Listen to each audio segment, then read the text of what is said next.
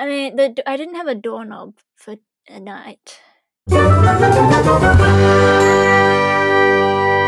Neat! Hallo und willkommen bei Isn't It Neat? Ein Podcast, in dem wir über Dinge reden, die wir toll finden. Mein Name ist Erin und ich werde von meinen Schwestern Helen Hello! und Caitlin Hallo! begleitet. Diese Woche sprechen wir über das deutschsprachige Musical Tanz der Vampire. Yay! It's like all my German. Keep the whole thing. I loved it. So, yeah, thanks Google Translate for helping me with that. Not your how many semesters of German language at uni? 2 years. Yes, but it was forever and ever ago. And you even went to Stuttgart. Yeah, I even went to Germany, yeah.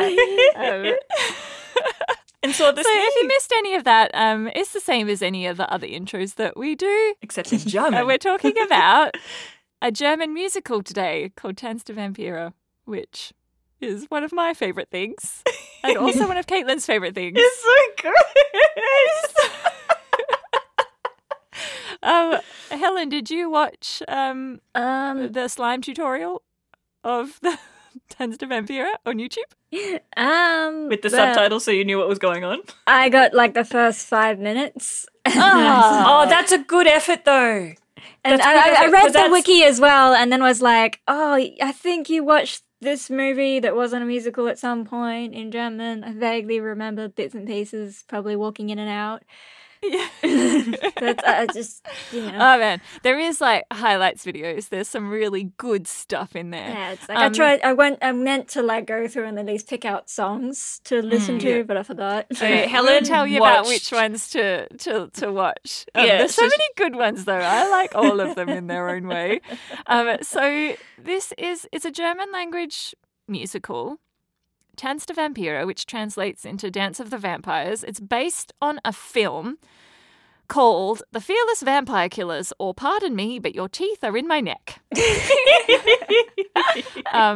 Everything about everything in this musical is just, it's everything that I love. Yes. Nonsense with amazing Vampires. things. And like a bunch of people that are clearly having a lot of fun. Yeah. So the film was released in 1967. It's a comedy horror by Roman Polanski, who is a problematic person. But so it's the little blurb about that is it's about a doddering vampire hunter and his bumbling assistant. They travel to a small mountain village where they find the telltale traces of vampirism. The assistant becomes enchanted by the local tavern keeper's daughter before she is promptly abducted. Determined to save the buxom maiden, they confront the undead count in his castle. That's the plot. I have a DVD of the film. Which you probably saw me watch, but it is English. It's in English. Oh. I've watched it once, I think. I remember, maybe, I don't know. I just have vague memories of going out. There was an old man and he was trying to convince people that he had a bump on his head because the wife had knocked him out during the night or something. Yeah. And she was trying to like pretend that she hadn't done that. She was like oh no, it was someone else. That's amazing because that is in the musical. Yeah, that sounds like it is about right. I don't remember the specific scene or anything. So Roman Polanski, he's problematic. So he is a person who is a kiddie fiddler. Yeah. So he's done some bad stuff. He's a famous director and he's done some amazing films. So early in his career especially, like there's a lot of big films that were in the zeitgeist, like very culturally impactful. Because you know how bad I am with names. I know that name. Yeah. So probably because of this, because of the Tanz der Vampire, you love it so much. Yeah. But he can't, I don't read he's names. He's still alive, Yeah. and he's been convicted of sexual assault on minors, on A minor, I think. But there have been other women come forward with talking about their bad experiences with him as well. So it's not just like a one-off case. But he fled the US and can't go back. So he's still out there and free. And he did direct the original German language production of Tanz der Vampire. So I don't know how it came about, but they somehow ended up in Germany. They're like, or not Germany, probably Austria, where all the German language musicals begin in Vienna. That's just how it is. And so he directed the musical's original production. The music is composed by Jim Steinman. Yes. I feel like that's Sorry, such a delay. Yeah, I'm like, anyone know who that is? I feel like this is something I've heard. My brain says Cher. Jim Steinman and Cher belong together for some reason in my head. Oh. Don't know why. Don't know why either. Don't know why. I'm going to look it Google up and see. Yeah. But Jim Steinman wrote basically all of Meatloaf's music. Maybe so that's Bad Out of why. Hell. So, Helen, you'll be familiar with Bad Out of Hell because Dad likes it. Yeah. Dead I Ringer like for it Love. Dead Ringer for Love is a song that is written by Jim Steinman and it was performed by Cher and Meatloaf together. That's why. Oh, okay. Yeah. He's written a bunch of songs for various Good English. various sort of 80s rock. He does a good rock ballad. So there's his songs are kind of everywhere. But his biggest collaborator was Meatloaf, and so they did Bad Out of Hell 1 and Bad Out of Hell 2. And it's really, I find it hilarious because he basically didn't write anything new for Tanz der Vampire. It's all his back catalogue that he just whacked right in there. And if Helen had watched past the first 5 minutes, She'd be like, I recognise that song. Yeah. The orchestrations were by Steve Margoshes, and Michael Kunze wrote the original German book and lyrics. Michael Kunze, for Caitlin, he wrote the lyrics for Rebecca. The book and lyrics for We're going to Rebecca, talk about Rebecca later because... Yes, and we're going to talk about Michael Kunze as well. Yeah. So Jim Steinman, so straight from his catalogue with almost no arranging, just new words or translated words. So from the Bad Out of Hell album, there's a song called Objects in the Rearview Mirror May Appear Closer Than They Are. That's not what the sticker says. Yeah. I don't have a sticker anymore. No. I was looking at my rearview mirrors, and every time I look at them, that song runs through my head, and I'm like, which is often because I look at them all the time when I'm driving. But mostly when someone's really close behind me, and I'm looking in my rearview mirror, and I'm looking at my side mirrors, and I'm like, and then that song because it looks different. I'm trying to figure out how stupidly close they are, but I don't have the little sticker on any of the mirrors anymore, which I'm sure older cars of mine have had. Yeah, maybe the mirror manufacturing capabilities for cars have improved and they don't need to do the sticker anymore. Or they just don't. They don't need to do the sticker anymore because someone paid the right person the right money. Yeah. One of those waivers you sign. The big song that Helen would definitely recognise is a song that Bonnie Tyler recorded. Total Eclipse of the Heart. It's called Totale Finsternis.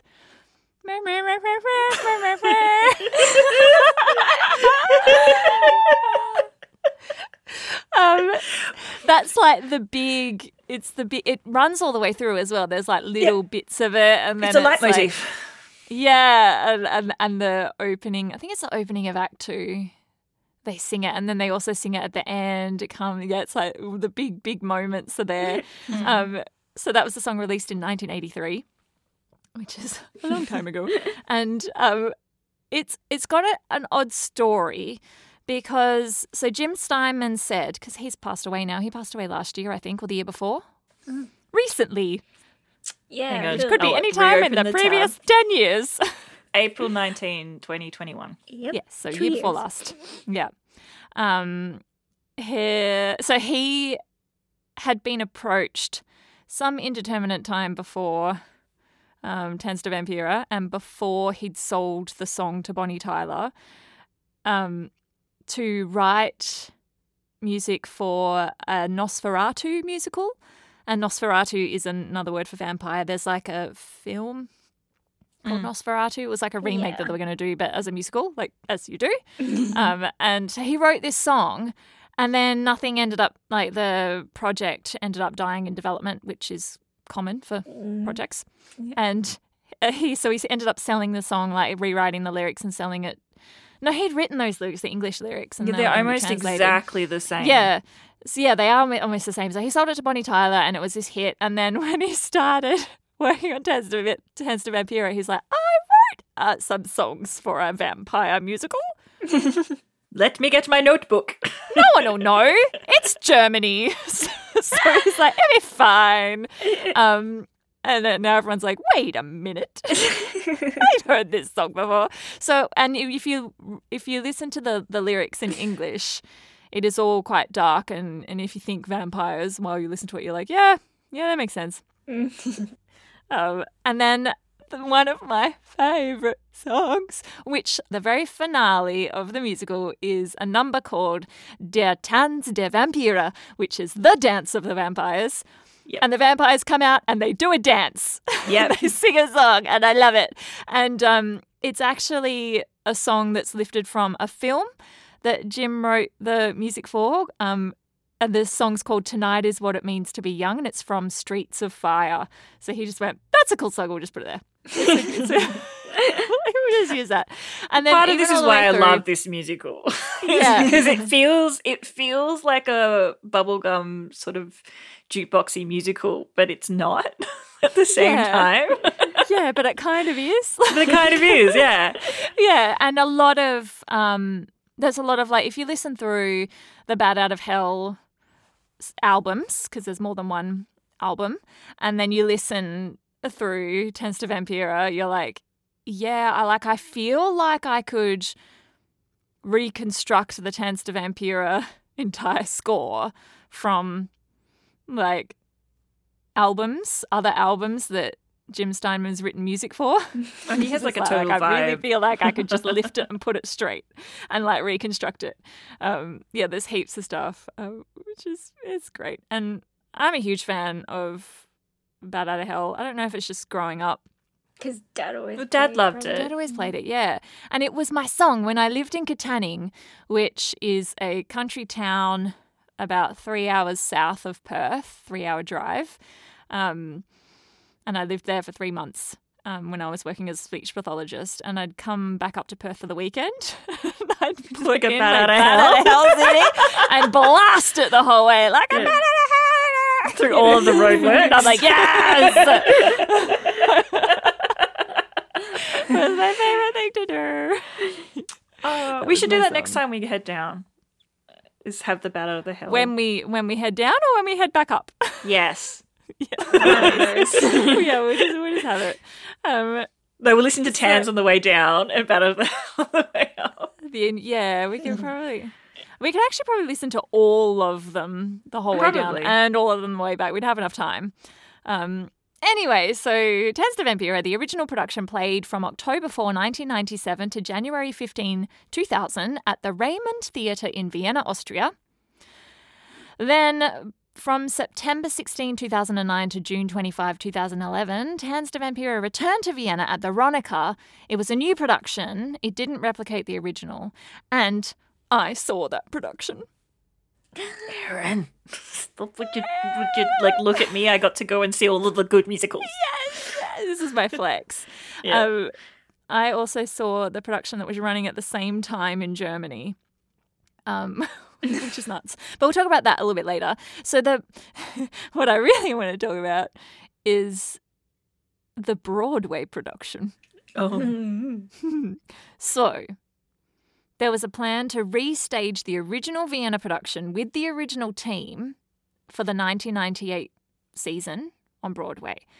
Now, if you remember, Roman Polanski is part of the original team, but he can't enter the US because he'll be arrested, which, he should be. Yep. So they don't have a director, basically. And I've written in my notes, Lol. No Roman Polanski not allowed. But Jim Steinman came back, and so did Michael Kunze, I think. Like, they all kind of came back and were like, yeah, we're going to do this thing. But then the team kind of changed a lot. Like, it was one of those productions where it's not really working. So they bring in someone else, like, to direct or whatever, and they had like a series of like unknown new directors that were kind of mentored, and then they had ideas, but then they had to like please the people putting money in, and so it ends up being a little bit shit. And so they're like, let's just fire that person and bring someone else in, and they'll fix it. So people were in and out of the team, and then so they started making these comedic rewrites and things, and it really wasn't looking good. And they ended up postponing the opening like a bunch of times, and then they decided, they're like, what we need is like a name that will draw the crowds. Let's get Michael Crawford to play the Count Graf von Krolok. Michael Crawford is the Count. Yes, and Michael Crawford was like, because he's Michael Crawford, if you're unaware, is very well known as originating the role of the Phantom in the Phantom of the Opera. And he's like, this is not going to be the Phantom role. This is going to be a completely different role. But he's well known enough that he could start making demands and things as part of his contract. So he wanted some creative input. And I think it seems like maybe it was driven by him, but it might have been driven by the team. But they were going for like kind of more of a Mel Brooks style of comedy. Which when you're doing Mel Brooks is fine, but when you're doing a horror musical from Germany that has a completely different vibe, and then you shove Mel Brooks stuff into there, it's like silly. It's and Mel Brooks is really silly, and like some people just are like, ugh. It's a very fine line. So then, Mel Brooks is, I'm being silly and I know I'm being silly. That's the joke. Whereas you need to perform the comedy like how Airplane is, where it's like every actor is dead serious in their role. Yeah. And that's where the comedy lies. Rather than being like, I'm doing this to be funny. Huh? Yeah. So they had planned to open with the 1998 season, the like Tony Award season. And this kept going on so long that September 11, 2001 happened, which was a big disruption for all of Broadway because obvious reasons. Mm-hmm. And there was a lot of productions that didn't make it out of that because there was basically tourism just stopped into New York for a little while. And eventually they opened on December 9, 2002, and it is one of the costliest failures in Broadway history, losing roughly $12 million. Is it more expensive than Spider-Man After Dark? Oh, I don't know. That's probably up there. That lost more millions of dollars. Yeah. Or that cost more millions of dollars. That cost so much. Yeah, that's a nice disaster. I really want it to still be playing so we can go see it. Yeah, but you don't want to accidentally see a Spider-Man die. No, we don't want to accidentally see a Spider-Man die. I just want to see like all of the swings not work. Just be like, they're just standing on the stage being like, I'm flying. That's what I want. But so the Broadway production and the original Viennese production, I think. There is a production that has the original cast that was filmed professionally. That can be found on YouTube with English subtitles and also without English subtitles. That's the first 5 minutes that I watched. Yeah, so but the Broadway production is also on YouTube in full. I've only seen bits of it and I'm like, so cringy. But that often happens when I'm really familiar with a German language musical and then I hear it in English and I'm like, it's just weird and it sounds lame. And I don't really know why. Because I think kind of sound lame. The style of drama in even German plays, the way that they do their drama makes sense in the context of that play, whereas if you try to replicate that in English, in an English environment, the drama doesn't make sense. So it's either tacky or it's way too over the top. Like how when Helen's manga gets dubbed in English, the voices are way too over the top and not okay. Yeah. Maybe the translation is it's not takes away the subtlety or and something. There's a phrase that means something, but it doesn't exist in English, and the closest translation isn't really right. It actually means something different. But must be a tough thing. Yeah. So the Broadway production failed, but it's still really popular around the world in other places. So I know Japan's really German language musicals translated into Japanese do really well. They've got a similar sense the of the style dramatic. of drama. Yeah, it's not quite opera, but it's there with the whole like my eyes are really big because I'm surprised. Yes. On that note, let's take a little break and we'll be back soon.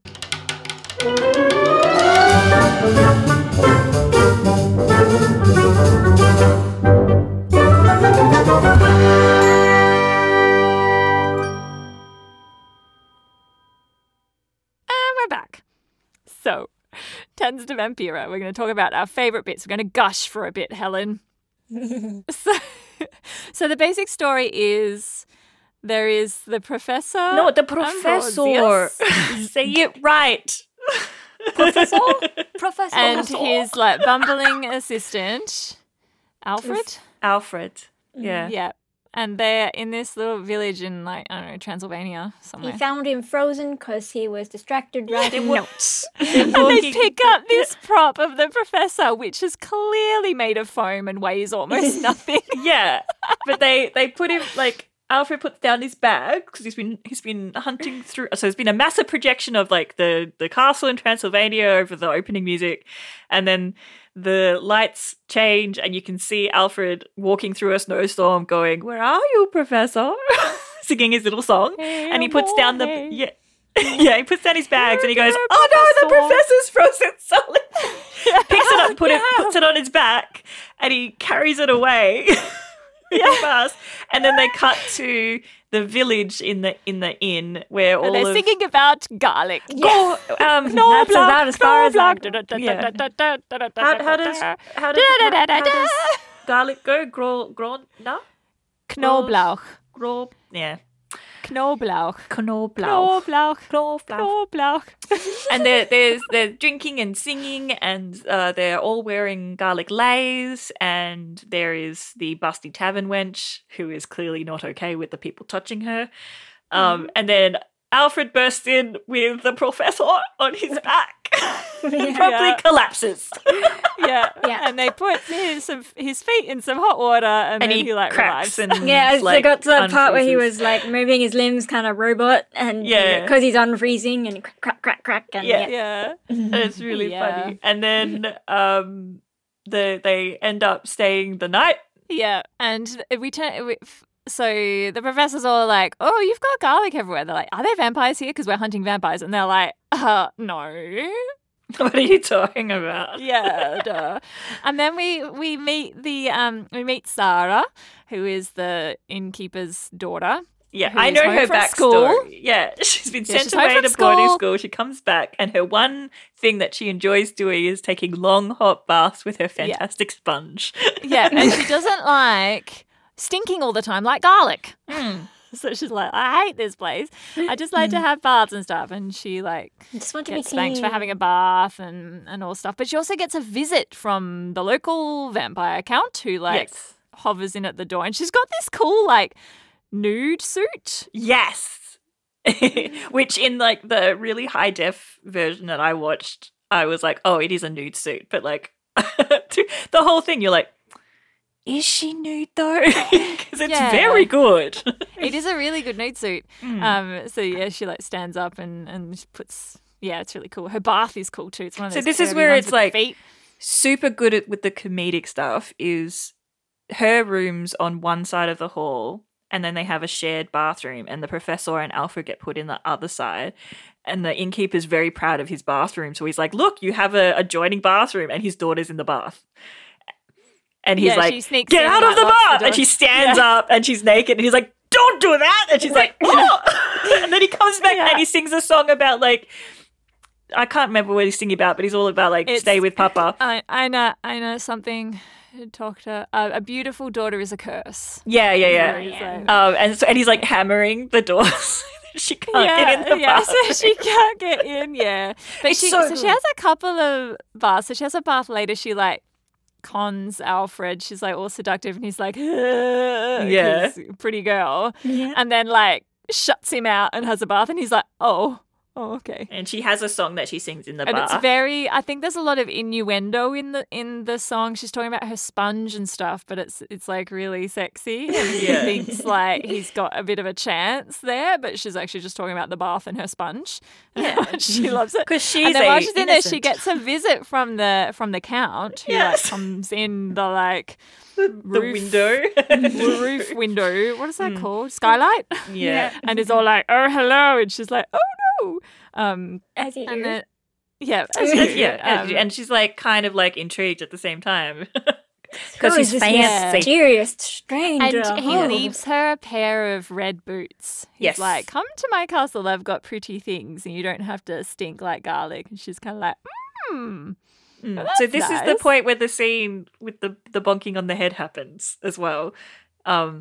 So there's a lot of like very slapsticky stuff. It's great. So the innkeeper sung a song about like it's really hard having a hot daughter, and he's like spanking her, locked away the bath from her, and then he goes out through the Professor and Alfred's room, and he goes downstairs, and the whole scene swings around because it's great. The set is amazing. Yeah, the sets are really cool. And it swings around, and then they're like setting up to like put themselves to bed, and she sings a bedtime song in duet with Alfred. And then you see the innkeeper in his PJs like sneak into the maid's room up in the attic. Yeah. And the wife wakes up and is like, oh, whilst the song is happening. And the professor's woken up and heard something happening and is like, oh, maybe it's the vampire. And he goes upstairs and he goes into the innkeeper's room and the wife's like smacks him on the head and he stumbles down the stairs and along the hall and into the bed and like perfect time. It's just so good. Yeah, so that's probably the scene that you saw from the movie, Ellen. Yeah. That'll be it. Her realising, oops, I whacked the wrong person because I wanted to whack my husband instead. The next morning he comes out and they're singing a song about like being alive in the sunshine and plucking geese and stuff. And he's like, someone hit me on the head. Sarah basically, she's about to run away and she kind of gets caught by Alfred. And they talk about freedom and, youthful things, youthful wishes and stuff. And off she goes. And then we get a dream ballet. Oh, yes. So this production has not one, but two dream ballets. So if you're not familiar with the concept of a dream ballet, they were very popular in like the golden age of musicals. So you would see them in all the Rodgers and Hammerstein, like Oklahoma and all those kind of ones. So basically there's a song and sometimes like it'll start with lyrics and then there'll be like a big instrumental bit and there's a huge like kind of dance number. Mm-hmm. But generally what happens is that there'll be like dance doubles that do the dancing. So in this one there's like a Sarah who comes out and she's wearing the same like white like gown. She's wearing ballet version of the red boots. Yeah, and there's Alfred and they like dance. Like a dream sequence. Yeah. It's a dream ballet, but like they're like the stand-ins. I don't say anything. Yeah. Except like the ones that you'll see. So like Singing in the Rain has like what's called a dream ballet. But what's his name? Dances in it. What's his name? The guy. Singing in the Rain guy. Yeah. I don't know. Gene Kelly. Gene Kelly. God damn it. So Gene Kelly does the dancing in the dream ballet because he's Gene Kelly. Yeah. He's a magical dancing Gene Kelly. But so he does the dancing, but then he encounters all these other characters like Sid Charisse who do the other dancings. So generally a dream ballet, you've got like your protagonists, which are your like young man and young woman who are in love. Yep. And then your bad guys. Maybe bad guy, and they will dance. So Oklahoma does it as well. Yeah. And they're like, so there's like different people who do that bit. Yeah, so The she's leads don't singing actually a do it. little song, and there's the dream ballet starts because she's just picked up her shoes and run off, Yeah. and it's the Sarah stand-in, and she's like, "Oh, hello, Count." And he's like, "Hello, I'm a sexy dancer too." And then they do a little dance, and then there's the Alfred stand-in who comes in and is like, "But I love you and I'm pure as well." And she's like, "Oh, Yeah. I like you too. You're cute." And then like the sexy Count's like, "Hello, I'm still sexy." And then they run off. This is my interpretation of the dream ballet. Thank you. Yeah. So they had this big number. It's great, though. And then the whole, like, everyone awakes and they're like, "Oh no, like the Count's stolen our daughter," and everyone's very upset. And there's a minion. The Count has a minion dude. Yeah, and Igor. Igor, yeah, yeah. who's like hunchbacked and Yep. He's That's like funny a- too because he's in all of his dialogue is just grunts, but he's like, yeah. like pointing at things. I mean, like, duh. What Yeah. about this? Yeah. And Chagall, the innkeeper, is distraught and he runs off to try and rescue his daughter. And he gets brought back and he's frozen and he's Yep. dead. And it's all very sad. And he's then- got 2 little pinprick holes on his neck. Yes. Oh no. And then so obviously he wakes up and he's a vampire. And then we get one of my favorite lines in the whole thing is that he's there and Yes, so dead Chagall is on the table, and they've already, in part of one of the songs, they've already had like a Jewish prayer moment. And then Yeah. dead Chagall's on the table, his wife is distraught, and the professor's like, "We could just like stake him real quick, it'll be fine." And she's like, "You get the hell out of this, it's my dead husband, he deserves better." And they all leave the room, and the maid comes down with a crucifix, and she's like, "This is fracking weird. He would touch me all the time, and I didn't like it, but now he's dead, and I can basically do whatever I want to his corpse. Yeah, That's but weird." I kind of feel bad. Yeah, so it's like she's working like- through some deep trauma, and you go, Yeah. girl. And she's got this crucifix, and she puts it down, and then she's got a candle so she can get a really good look at him. She puts that down, and then he wakes up, and he's like, he does hecking the her. rising from the grave Yeah, thing. it's very good, And- very slapstick. Yeah, and she picks up the crucifix and points it at him, and he's like, "It doesn't work on me. Ich bin ein jüdischer Vampir." Yeah. I'm Jewish. And then they have a little like run around, and he bites her, and then someone's coming down the stairs, and he panics and puts her on the thing, and he tries to hide. Yeah. It's very good, very slapstick, very awesome. Yeah. So now we have these two vampires. Yes. And then basically the professor agrees to go to the Count's castle to retrieve Sarah, and he's like, yes, because that's what he's there for all along. He's like, there are vampires here and I'm here to study them. Yeah. And the end of Act 1 is them arriving at the gates of the castle, and Graf von Krolek is there being all majestic and vampire-y. Yeah. And the professor introduces himself, and the Count's like, "Der Professor Ambrosius?" And he's like, "Oh, you've heard of me?" And he's like, "Oh, yes." Like, he's really impressed with like the books he's written and stuff. And Yeah. so the professor's like, "Ah!"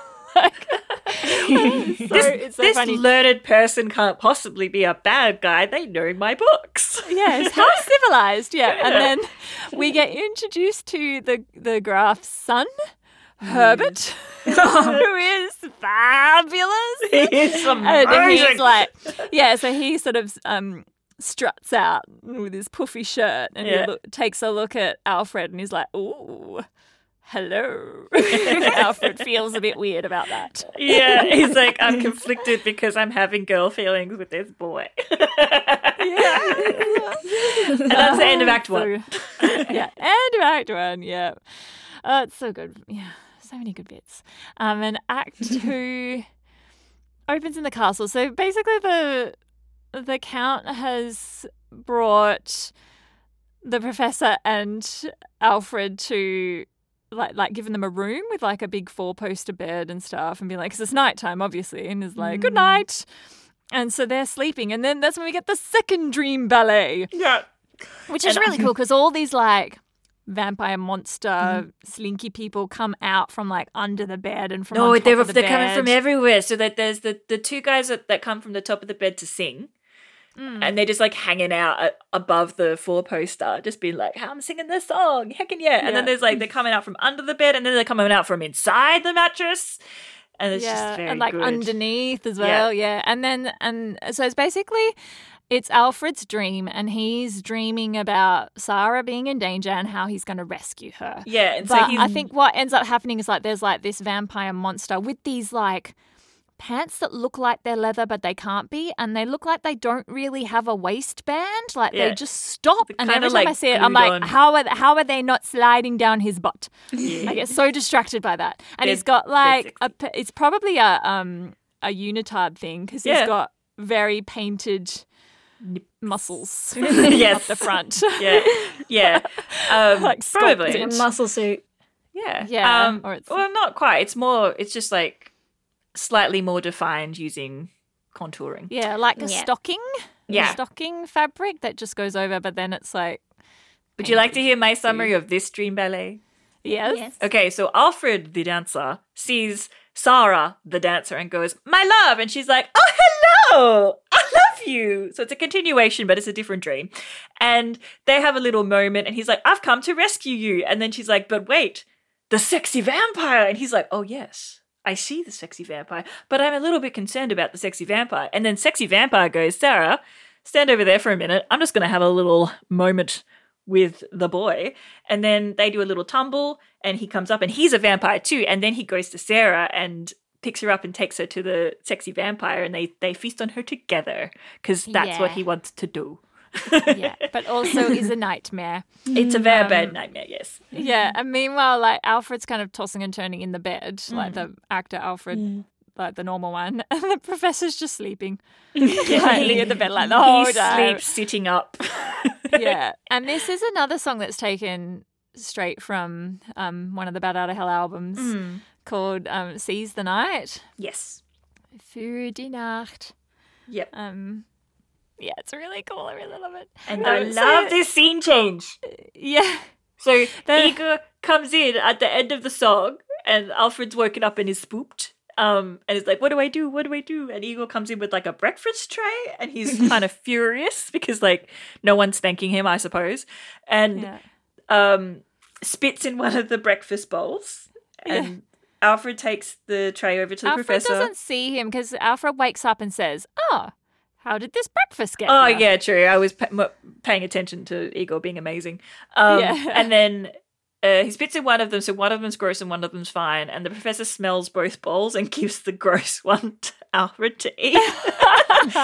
And they have a little chat moment, and they dress Professor really quickly and send him off because he's going off to investigate something. And Vampires. Alfred has a little monologue to himself, and then As a ballad time. runs away. So he has a song about how he's going to rescue Sarah. Yes, and then Igor comes back in to get the tray. And the bed zooms out, and they're like moving things around, and Igor is like pushing stuff here and there, and he pushes in he came from under the bed. And he's moving stuff around. So he's like just sort of lurking weird, like creepy places. He's pushing stuff around. I think this is when the transition goes to the vampires waking up from their nap. So he pushes in throughout Act 2, we get these little interludes of Chagall. Yeah. And Magda, I think her name is, the maid. The maid. And doing comical things. Yeah. They share a coffin, and Igor has to like keep ushering them back into the coffin because they keep getting up in the daytime and they're loud. And so there's a couple of little interludes like that.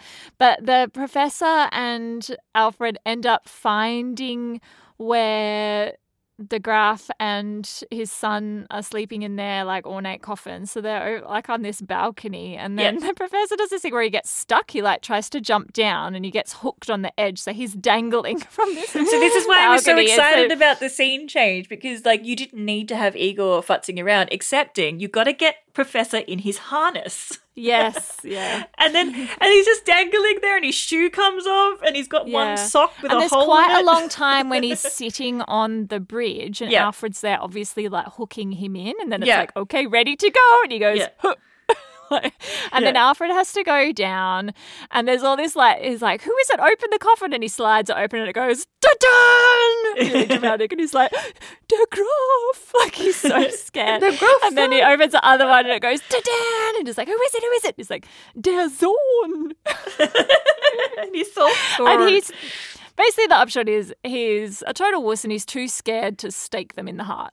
Yeah, So and Professor's they don't cranky get- and says, "Fine, come and get me off the thing I'm hanging on." And Yeah, they, so like, that's go kind of away. an abortive attempt at actually killing the vampires. Yeah. But then the professor gets distracted by a library. He's like, Yeah. Bücher! 100,000 Bücher! And then Yeah. he starts singing his patter song. Here's the patter song. Logic. Yeah. Yeah, so he gets very excited. And then we get the little like romantic song with Alfred. So Alfred finds a book of book. poetry. Yeah, and it's all like about love, and he's like, "Oh, this will help me, win Sarah up." But then Alfred, Herbert, the son, turns up and is like, "Hello, what are you reading?" And Alfred's like, and then basically gets molested by Herbert, who's like chasing him and is all like, "You're so pretty," and Alfred's like, "What the fuck?" Yeah, there's going to be This dude dancing doing? and romance at the ball tonight, but I can't wait that long because you're so cute right now. And he gets away by shoving his book of poetries into Herbert's Yeah. mouth, and then When runs he's out about into to the bite him. audience, and then runs back Yeah. up onto stage, and Herbert's like, All the way I'm around. still And he here. finds Sarah in her bath. Yeah. And she's like, "Oh, hello. Look at my cool dress that the Graf bought for me. It's this beautiful red dress." And she's Yeah. all like, "I'm so excited for and the this ball." giant sponge. as well. Yeah. She's like, "Look at this new sponge too." Yeah. Like, she loves it. And she's in a bubble bath. So there's like bubbles and stuff. And Alfred's all like, "Oh my God." She's naked. And I feel weird. That happens and he's before all like, the "I'm here to library. rescue you." And she's like, "No. Well, Yeah, I'm go to having the I'm having ball." the time of my life. He sees her in the bath first, and then she's like, "No, go away. I'm about to get out of my bath." And he finds the professor, and then he hears Sarah's song, and comes back. Yeah, and comes back, and it's Herbert. I have to sing in because the- Helen didn't watch it. Yeah, She she doesn't know the songs. And so he goes back to the bathroom, and it's Herbert in the bathroom singing the song, and Oh, then they yeah, have their that's little right. interaction. Yeah, Yeah, he's like lured there because Herbert's going, Yeah. "Oh," like Yeah. he just falls. and Herbert has the best makeup of any person on that stage. Like, it is intense. It's amazing. And so they do the running thing, the running gag, and he's like, "Oh, I'm here," and his teeth are on, and he wrestles him off, and the professor comes in and says, "What's all this noise?" And he's like, "Oh, sodomist or bigamist or what is it? Buggers Sodomy, or whatever." yeah. Yeah, sodomy, and like lectures them both and like spanks Herbert, and Herbert's offended. And there's like a throwaway gay joke, and then Albert and Professor leave, and Herbert huffs off. Yeah.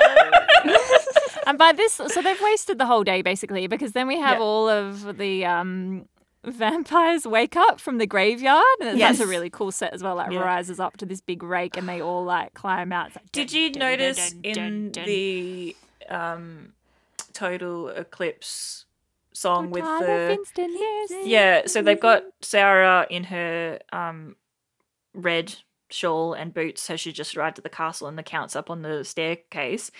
In the background, they had what looks like portraits, but it's actually a few actors because the portraits move around and they're looking at her. It's so cool. And then they do those costumes are the vampires that are getting out of the crypts. that have Yeah, been, so there's all these vampires from different like eras. Yeah. Like they're all wearing like old timey costumes, but there's they're all some like leather bedraggled bath and it's But kind they're of like steampunky as well. Yeah, they're a little bit gothed Yeah. up, a little bit steampunked And up. they come and they sing a song called Ewigkeit, which is basically eternity.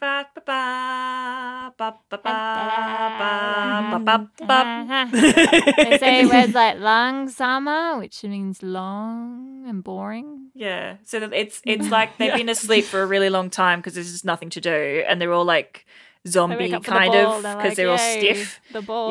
Yeah. We're gonna have a And they're like, feast. "We're so bored." And then once they clear out, they take forever to like march off. And then the Graf sings "Objects in the Rearview Mirror" song about how, and it's a little bit of his backstory that he, like, his lost love and how he's been living forever and stuff. So it reminds me of, there's this, is it Cats, The Moments of Happiness? Yeah. Yeah, it reminds me of that song where he's like, I've just been around for a really long time. Yeah. Yeah. And it's kind of melancholy. Yeah. And kind of like, when will it all end? Yeah. Yeah.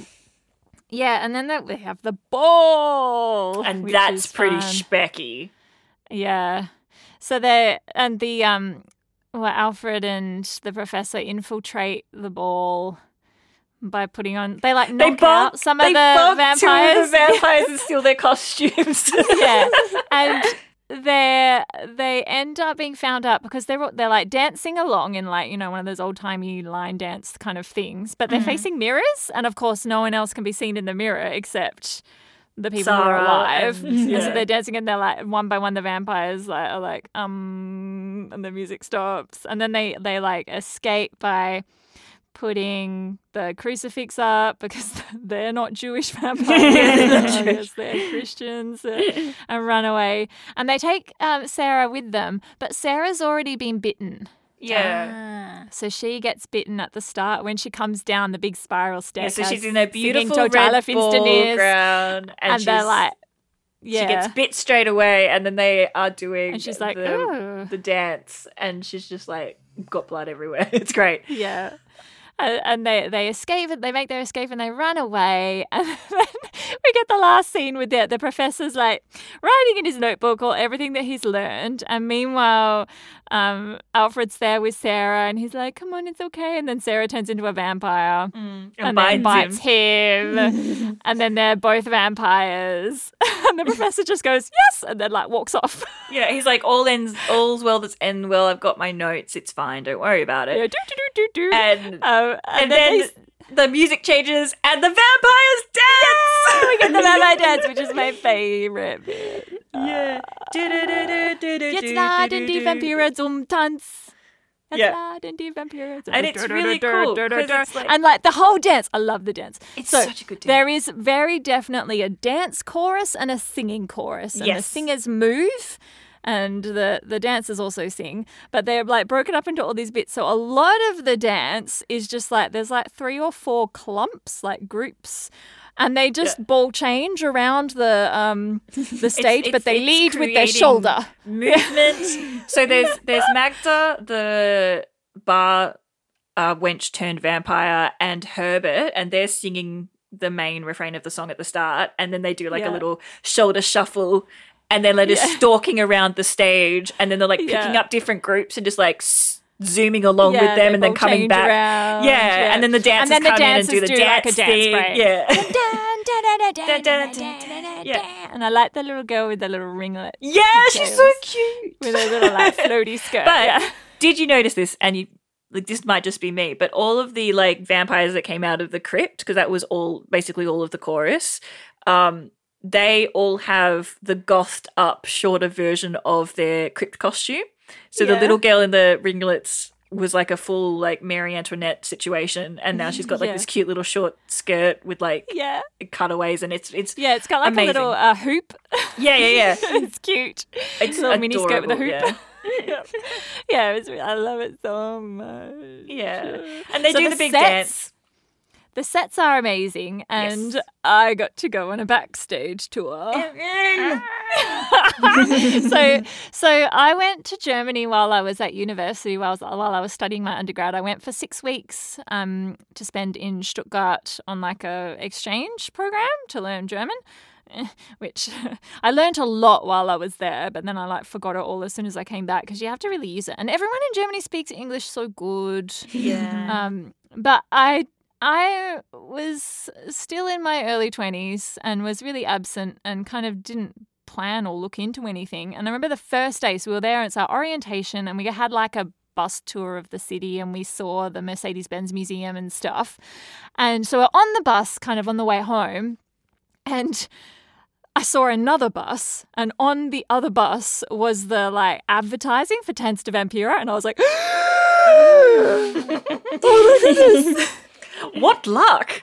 I could see it. It's in the city, and it was. So it was, and it was I feel a bit icky about this, but that production, it was a replication of the original, and it was actually directed by Roman Polanski. So I'm like, Yeah. I But feel like about the death that. of the author and all that, la la la. yeah, when they're dead, though. Yeah, so death of the author refers to once a piece of art is created, it is now separate from its author. Yes, but it doesn't quite work because while they're still alive, if you're consuming their work, they are benefiting from it. Yes. Yep. Yes. Yeah. And that's where you get the line. That's the problem with J.K. Rowling. Yeah. Yeah. So if he was dead, I'd be like, whatever. Yeah, it doesn't matter. Like, we're just going to... Yeah, but because he was directly involved, I was like, which I didn't actually realize until I started sort of researching for this episode. Yeah. I was so pure before you did research, and I was like, this is just a beautiful, like, piece of art, and I enjoy it. And you're like, these are all the reasons why we have to be iffy about it. And I'm like, I agree, but also you could have left me in my innocent state. Yeah. But I saw it and it was really good. So I went with a friend from uni and we saw an evening show and we were up in the balcony. But we went a little bit early and there was like a kind of a bar, restaurant-y cafe thing in the complex.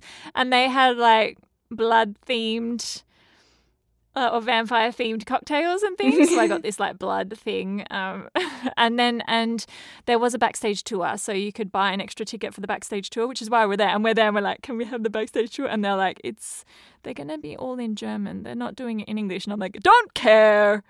And they're like, okay. And it was. So we're in this group and there's just people rattling on in German. And I remember that because it was before the show and somewhere upstairs people were doing like warm-ups and like vocal warm-ups. So they're going like, whoa, like all that kind of stuff. And I remember like a good chunk of the group that was on the tour were like laughing, like that's so weird. And I was like, they're doing their warm-ups. Like, this is what happens backstage at the theatre. Yeah, because you're a theatre nerd. Yeah, so I already knew all that stuff. But I remember, like, I don't remember much about it. And they obviously gave us a lot of information that just went straight over my head of, like, history of the production or this and that and the other.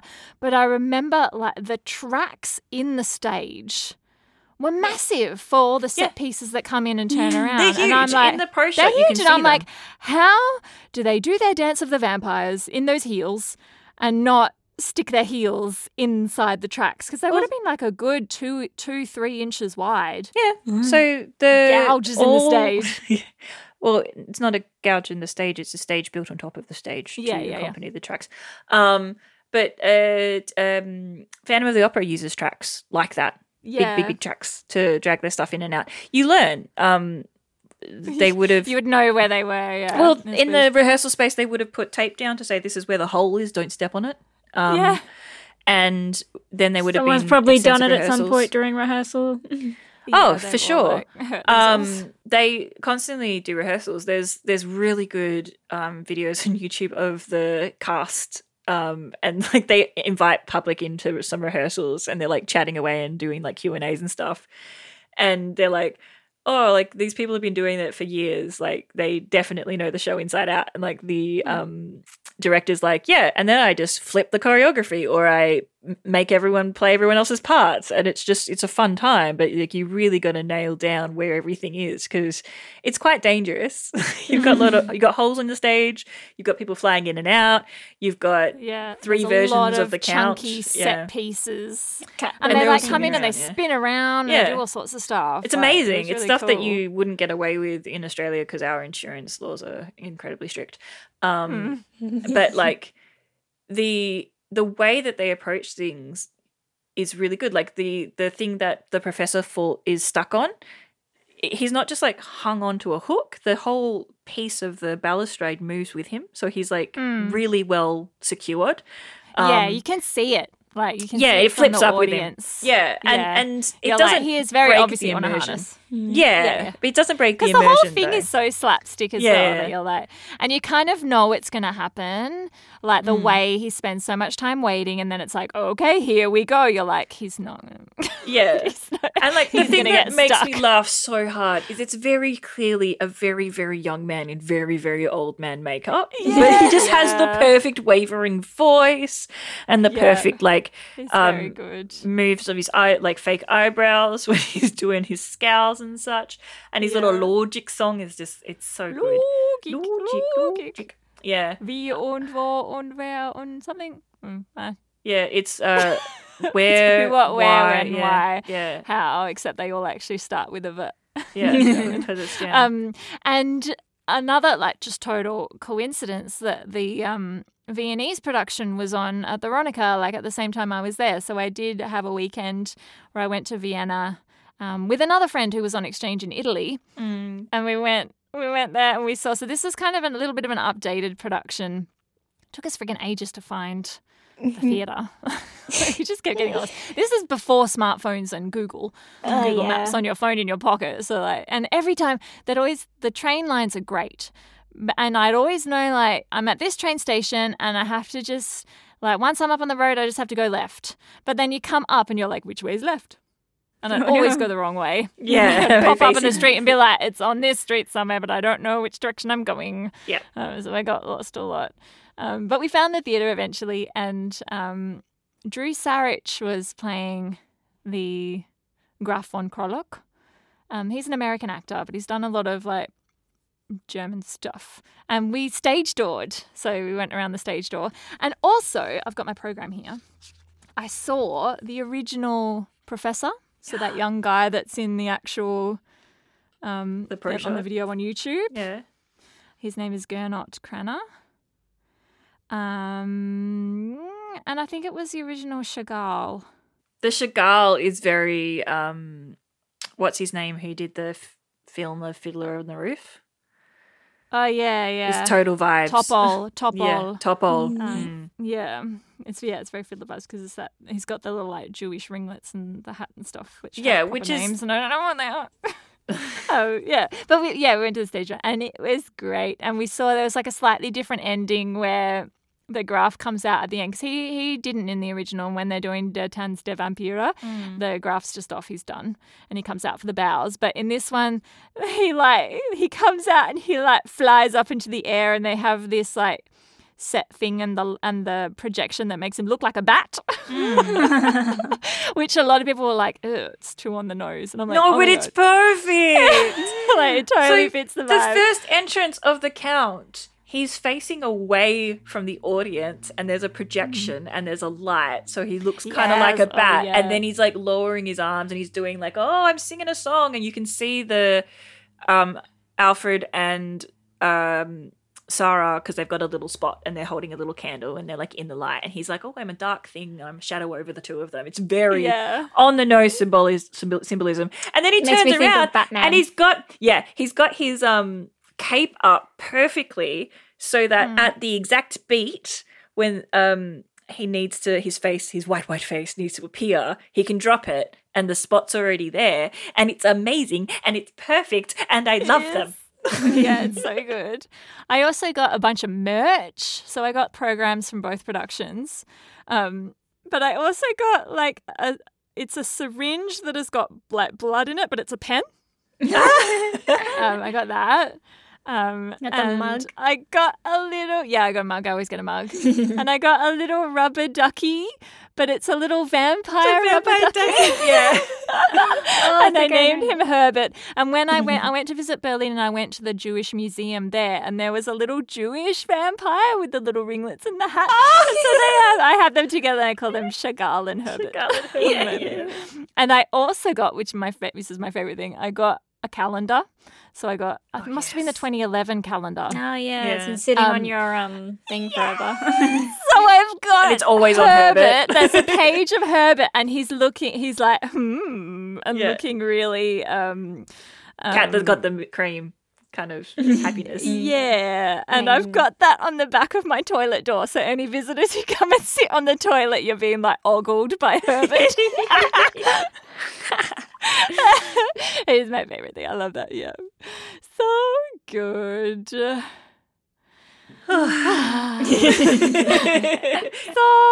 das war Tanz der Vampire. Hast du Tanz der Vampire gesehen?